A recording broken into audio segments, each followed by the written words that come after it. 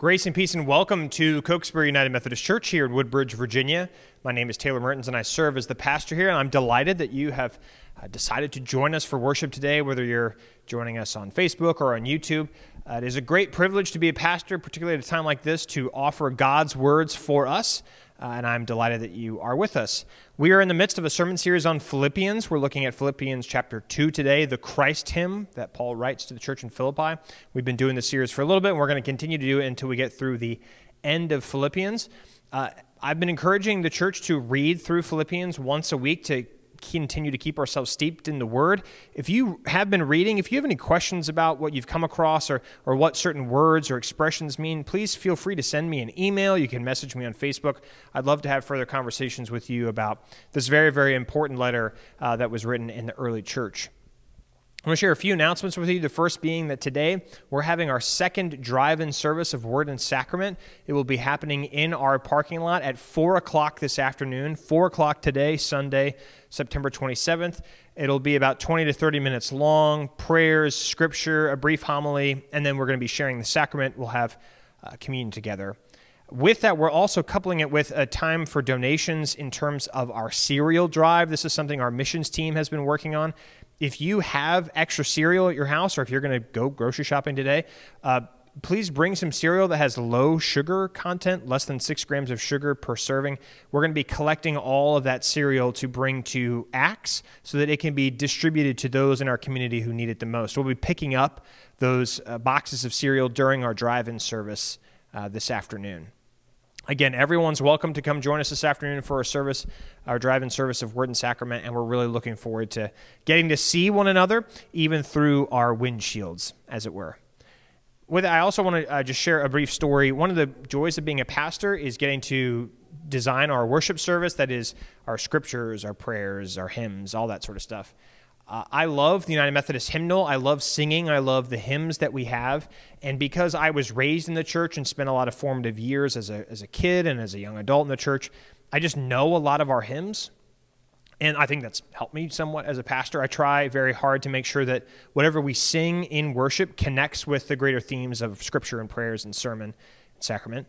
A number of years ago, I was down in New Orleans on a mission trip shortly after Katrina happened, and we were in a retirement home, and we were in a unit with people who had different challenges that they were going through, and particularly with their memory. A lot of them were no longer communicating. They would kind of sit around. Sometimes they'd play bingo, but often they would just kind of stare at the wall. And they sent me and a few other youth to be there that day to help out, and there wasn't really much for us to do, or we didn't really know what we were doing. And I happened to see a hymnal that was laying there, and because I'm just kind of the person that I am, I picked that hymnal up, and I flipped to a random hymn, and I started singing it. And I sang through the entire hymn, not very loud, but loud enough that some of the residents could hear, and lo and behold, some of them started to sing along with me. And so I just turned to another hymn, and I encouraged the other youth on the trip with me to sing along to these hymns, and we did it for about 20 to 30 minutes. And I noticed during that time of singing that most of the residents started singing or humming along with us, and the people who worked at the facility started to cry. And so after our time was over and I was able to talk to some, I said, I don't know if you're crying because my singing was so bad. I'm just not really sure what was going on. And I remember one of them said, I've never heard any of these residents communicate in all the years I've been here until you started singing. There is something beautiful about music and hymns in the way that it affects our memory. There have been documented cases of people who no longer communicate or can't remember, but if you start to say something like the Apostles' Creed or the Lord's Prayer, you sing a hymn like Amazing Grace, that it can almost draw someone out of their memory loss. It's not a perfect thing. It doesn't work every time, but it is rather miraculous. And I share this with you today because our faith is something that we sing. The hymns we sing teach us about who we are and whose we are. And as I said, today we're going to be looking at the Christ hymn from Philippians. So bear that in mind as we prepare our hearts and minds for worship. Let's just be silent for a moment as we continue to go to God today, to worship and to hear what God has to say to us.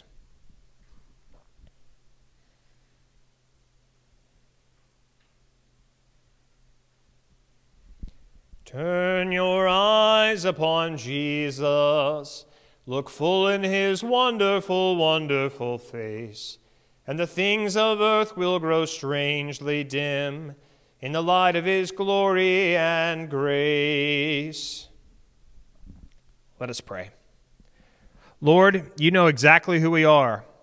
People with good and bad choices, satisfied and dissatisfied, sure and unsure people, Christians out of conviction, Christians out of habit. We're believers, half-believers, and even unbelievers. But now we are all before you, and in all our inequality we are equal in this, that we are sinners in need of your grace. So, Lord, open our hearts and minds by the power of your Holy Spirit, that as the Scriptures are read and your word proclaimed, we may hear with joy what you say to us today. And now, O Lord, each of us will lift up to you our own prayers, our joys and concerns this day, whether silently or aloud.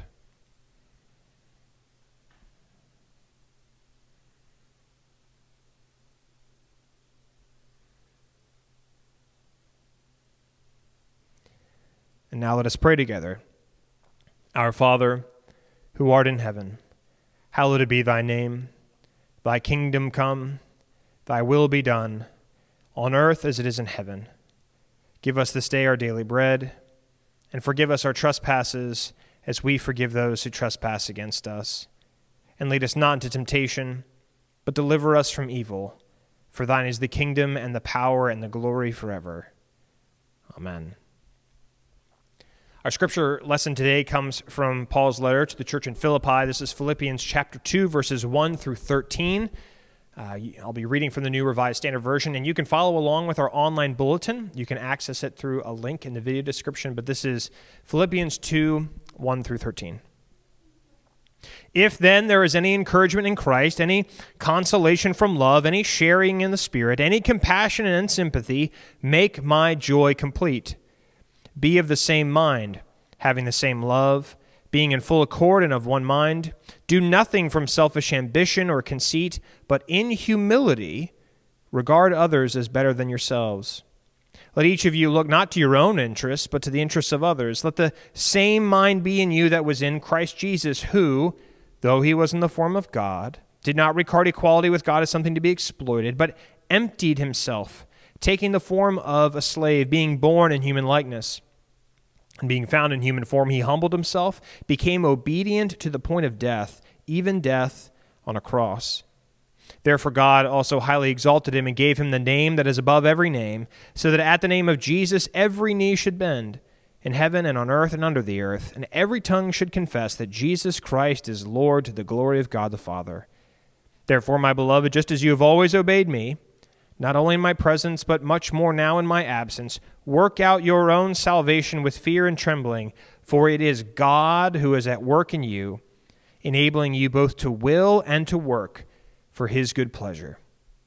This is the word of God for us, the people of God. Thanks be to God.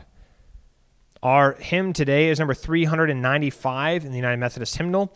Take time to be holy. Take time to be holy. The words for it are in the online bulletin, as I noted before. So join me over on the drums as we play and sing together, Take Time to Be Holy.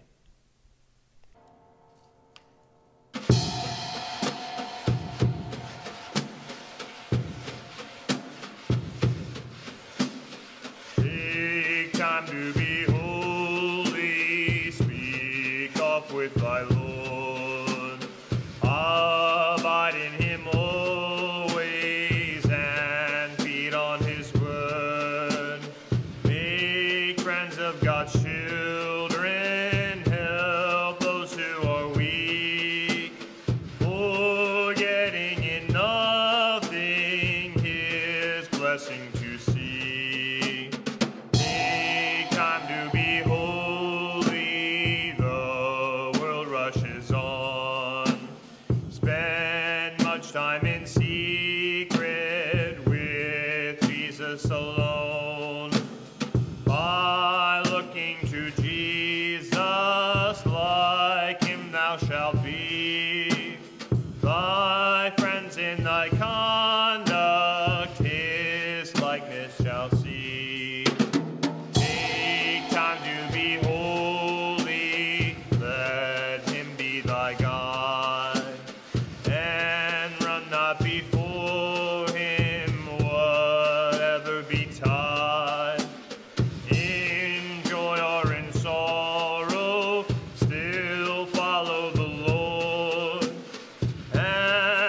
looking to Jesus, still trust in his word.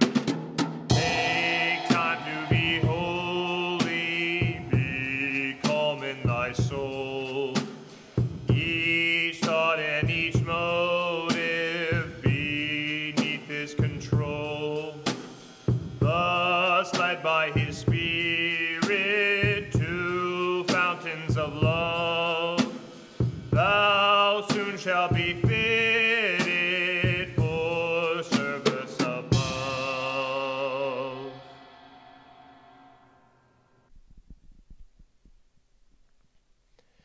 And being found in human form, he humbled himself, became obedient to the point of death, even death on a cross. Would you please pray with me? May the words of my mouth and the meditations of all of our hearts be acceptable in thy sight, O Lord, our rock and our Redeemer. Amen. We might not realize it, but we actually sing our faith. Well, at least we did back in the days when we were actually able to get in person for worship on Sunday mornings, but nevertheless, in the United Methodist Church at least, we take very seriously the act of singing and how much it communicates and teaches us about who we are and whose we are. Now, there's some hymns that are just so well known that even if I only sing part of a verse, chances are you'll be able to fill in the rest. And we're going to try that right now, even as strange and as awkward as this might seem. It's going to require some audience participation, even though I'm standing in a sanctuary entirely by myself. But I'm going to trust you on this. If I start to sing a song, I want you to fill in the blanks after I stop singing. So here we go. Jesus loves me, this I know, for the Bible tells me so. Okay, how about this one? Amazing grace, how sweet the sound. Or one more. O come, Emmanuel, and ransom captive Israel. I mean, those are three really, really well-known hymns that we have in our hymnal, and most Christian churches have those three hymns. Jesus loves me, this I know, known by Christians and non-Christians alike. It was written in 1860. I learned it from my great-grandmother, who would sing it to me just about every time I visited her. It's one of the de facto songs of Sunday school classrooms. I can even remember it being used in one of my preschool classes as a kid as a way to sort of get us back under control when we were playing around too much. But Jesus Loves Me, for all of its lovely qualities, it's only been around for 160 years. Amazing Grace, known by Christians and non-Christians alike. It was written in the year 1779. Its ubiquity cannot be overstated. I mean, I can't think of a single funeral I've ever done where Amazing Grace wasn't the number one picked hymn. It shows up in the background of hit TV shows and in movies. I've heard it quoted from the lips of more politicians than I can possibly count. And even with all of the amazing qualities of Amazing Grace, it's only been around for 240 years. O come, Emmanuel. It's one of the preferred songs for the season of Advent. It's been covered by bands from the likes of Pentatonix to Sufjan Stevens. And get this, it was written in the 9th century. It's over 1,000 years old. I think about that for just a moment. Christians have used the words of O come, Emmanuel to articulate our faith for a very long time. The hymn is older than the United States. It's older than the printing press. It's older than Timbuktu. There's something really notable about Christian hymns, and when you look at them and you see how they've changed over time. So if you take a gander at O come, Emmanuel, the hymn is largely about Jesus, Emmanuel, God with us, and it's only secondarily about us. That is, those who follow him. But as the years and the centuries pass, the hymns actually they flip. They start to focus more on us and only secondarily about Jesus. It's why today you can tune to a Christian radio station and the subject of almost every song is us. I'm so in love with you, Jesus. Our God is greater. Our God is stronger. I believe. It's in singing our faith today that we've become the subject of our worship. St. Paul, in his letter to the church in Philippi, written from behind bars, it contains one of the most interesting aspects of any one of his letters, a hymn. We in the church call it the Christ hymn, and it's tucked away here in the second chapter, and it actually predates Paul's letter. The hymn itself is older than any of his epistles. It's older than any of the Gospels being written down. It is a song that the very earliest Christians used to articulate their faith. It's over 2,000 years old. Listen, Christ Jesus, though he was in the form of God, did not regard equality with God as something to be exploited, but he emptied himself, taking the form of a slave, being born in human likeness. And being found in human form, he humbled himself and became obedient to the point of death, even death on a cross. Therefore, God also highly exalted him and gave him the name that is above every name, so that at the name of Jesus every knee should bend, in heaven and on earth and under the earth, and every tongue should confess that Jesus Christ is Lord, to the glory of God the Father. I know that might not sound as catchy as something you can experience on YouTube or on the radio today, but this hymn, this Christ hymn, is absolutely radical. Paul writes it here and means for it to shock us. These little collection of verses that Paul shares with his Philippians, most of us, however, we barely even respond to it all because we've heard it all before. But listen again. Therefore, God also highly exalted him and gave him the name that is above every name, so that at the name of Jesus, every knee should bend and every tongue confess that Jesus Christ is Lord. Again, those lines aren't original to Paul. In fact, the early Christians who put that hymn together, they got some of those words, some of those ideas from Isaiah, the prophet, from the 45th chapter. It contains, incidentally, one of the Bible's fiercest statements against idolatry. Idolatry is whatever happens when we worship any of the little g gods in our life rather than God, the Father, the Son, and the Holy Spirit. Idolatry is when we hold up a political candidate as if they are the ones that can save us. Idolatry is when we're willing to sacrifice people's lives so long as we can keep the economy stimulated. Idolatry is when we are so wedded to the powers and the principalities of this life that we no longer notice the sin we're in. So what is it that Paul does with the song about idolatry? Or, better put, what did the early Christians do with it? They stuck Jesus right in the middle. They, to put it in theological terms, violated the law with the power of the gospel. It's as if Paul is saying, or perhaps singing, Jesus knew that power and might aren't things to be taken, but instead to be given up. Jesus emptied himself of all things. Jesus made himself poor even though he was rich. Jesus gave up his royal robes for a servant's towel. Jesus humiliated himself to the point of humility. Jesus blessed those who persecuted him. Jesus turned the other cheek, went the extra mile, forgave no matter the cost. And because that's who Jesus is, God exalted him and gave him the name that is above every name. And that, friends, is absolutely shocking. It's shocking because the name that is above every name is Yahweh. I am. It's the one who spoke from the burning bush to Moses, the one who delivered a people enslaved all the way to the promised land, the one who turned the world upside down. Paul mic drops through the centuries this frighteningly good news: the Lord, God, is Jesus.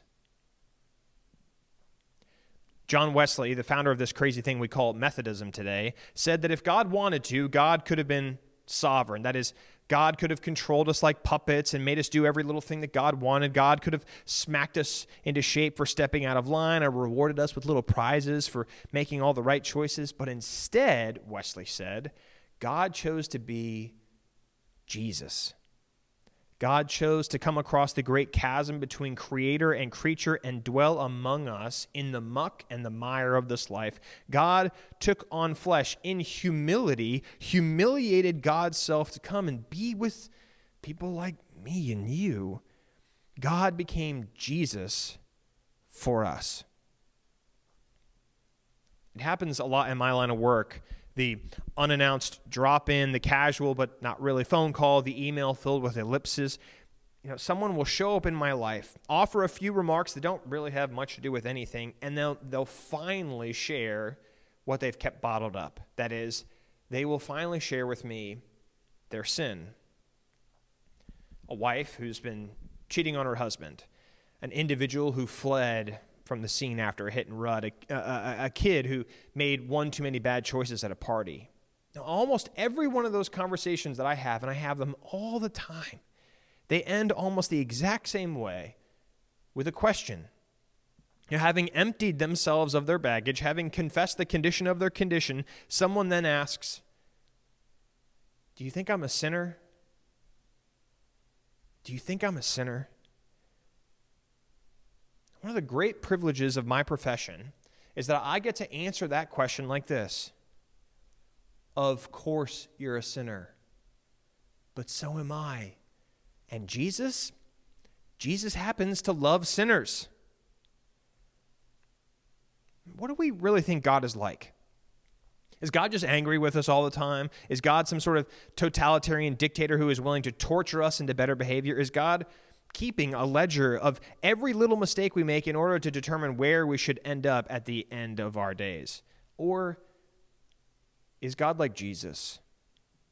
Is God the one who, in humility, takes on flesh to welcome outcasts and eat with sinners? Is God the one who, time and time again, describes the kingdom like a wedding feast to which all of the wrong kinds of people get invited? God became what we are. That's what the Christ hymn is all about. It's what Paul is banging over the heads of the disciples in Philippi. God became what we are. It's God's unending graciousness. It's in that unending graciousness that God travels into the far country, into the brokenness of this world, our world, which is not God and is so often against God. And God made us and made and makes that journey to us, for us. Jesus is God. That's what the hymn says, the hymn that has articulated our faith longer than any other hymn. And in Jesus, God refuses to cast stones. God says to the woman caught in adultery, "I don't condemn you."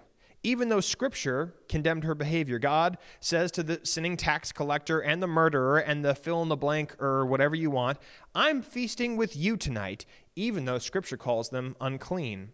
God says to the thief hanging on the cross, "Today you will be with me in paradise," even though Scripture claims the opposite. God in the flesh, Jesus of Nazareth, forgive those who haven't a clue in the world and forgive those who know exactly what they're doing.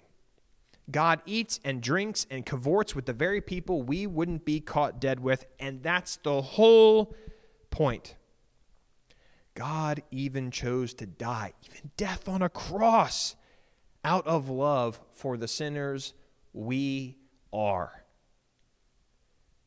Contrary to how we often discuss it both publicly and in secret, God doesn't respond to the crosses we build in this life with more crosses.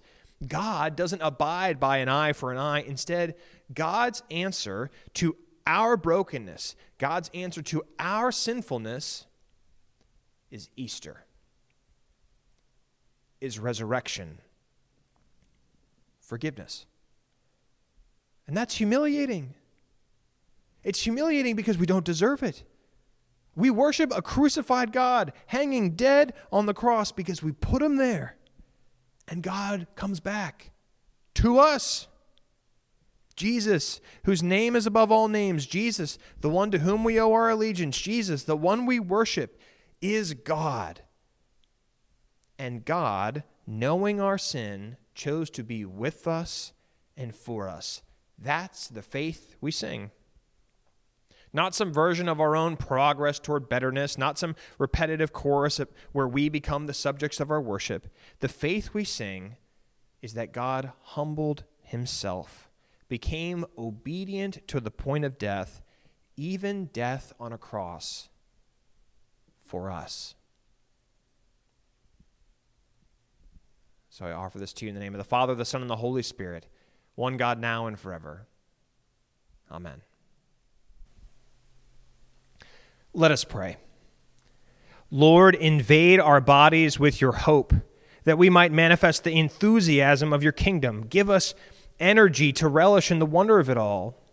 For we thank you, Lord, for giving us good and hopeful work to do as the church. We thank you, Lord, that our lives are not just one pointless thing after another, but also today, Lord, we pray that you would give us patience.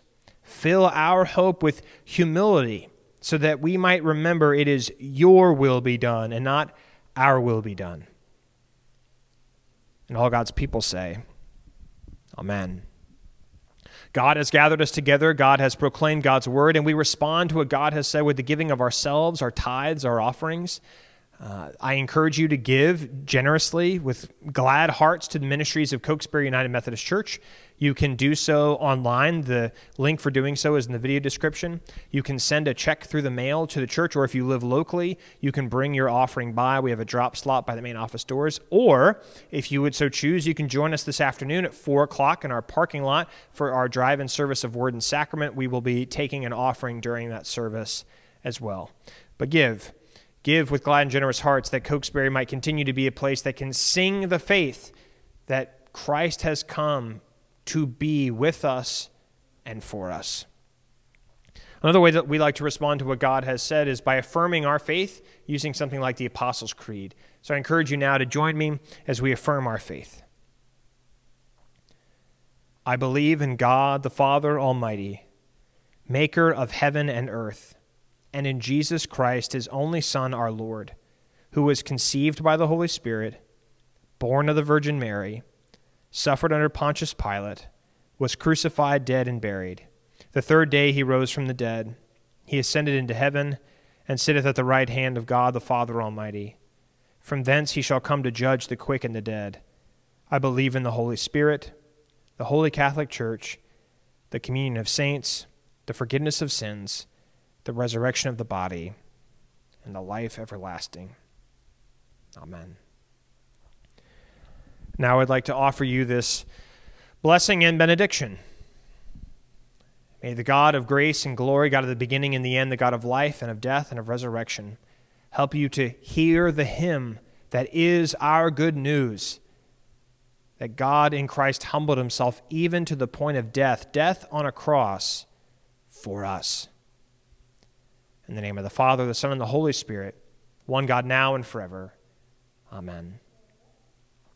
I look forward to gathering with some of you this afternoon at 4 o'clock in our parking lot for our service of drive-in worship. Otherwise, I look forward to gathering with you next week, next Sunday, same time, same place, to hear what God has to say. Amen, amen, and amen. Go in peace.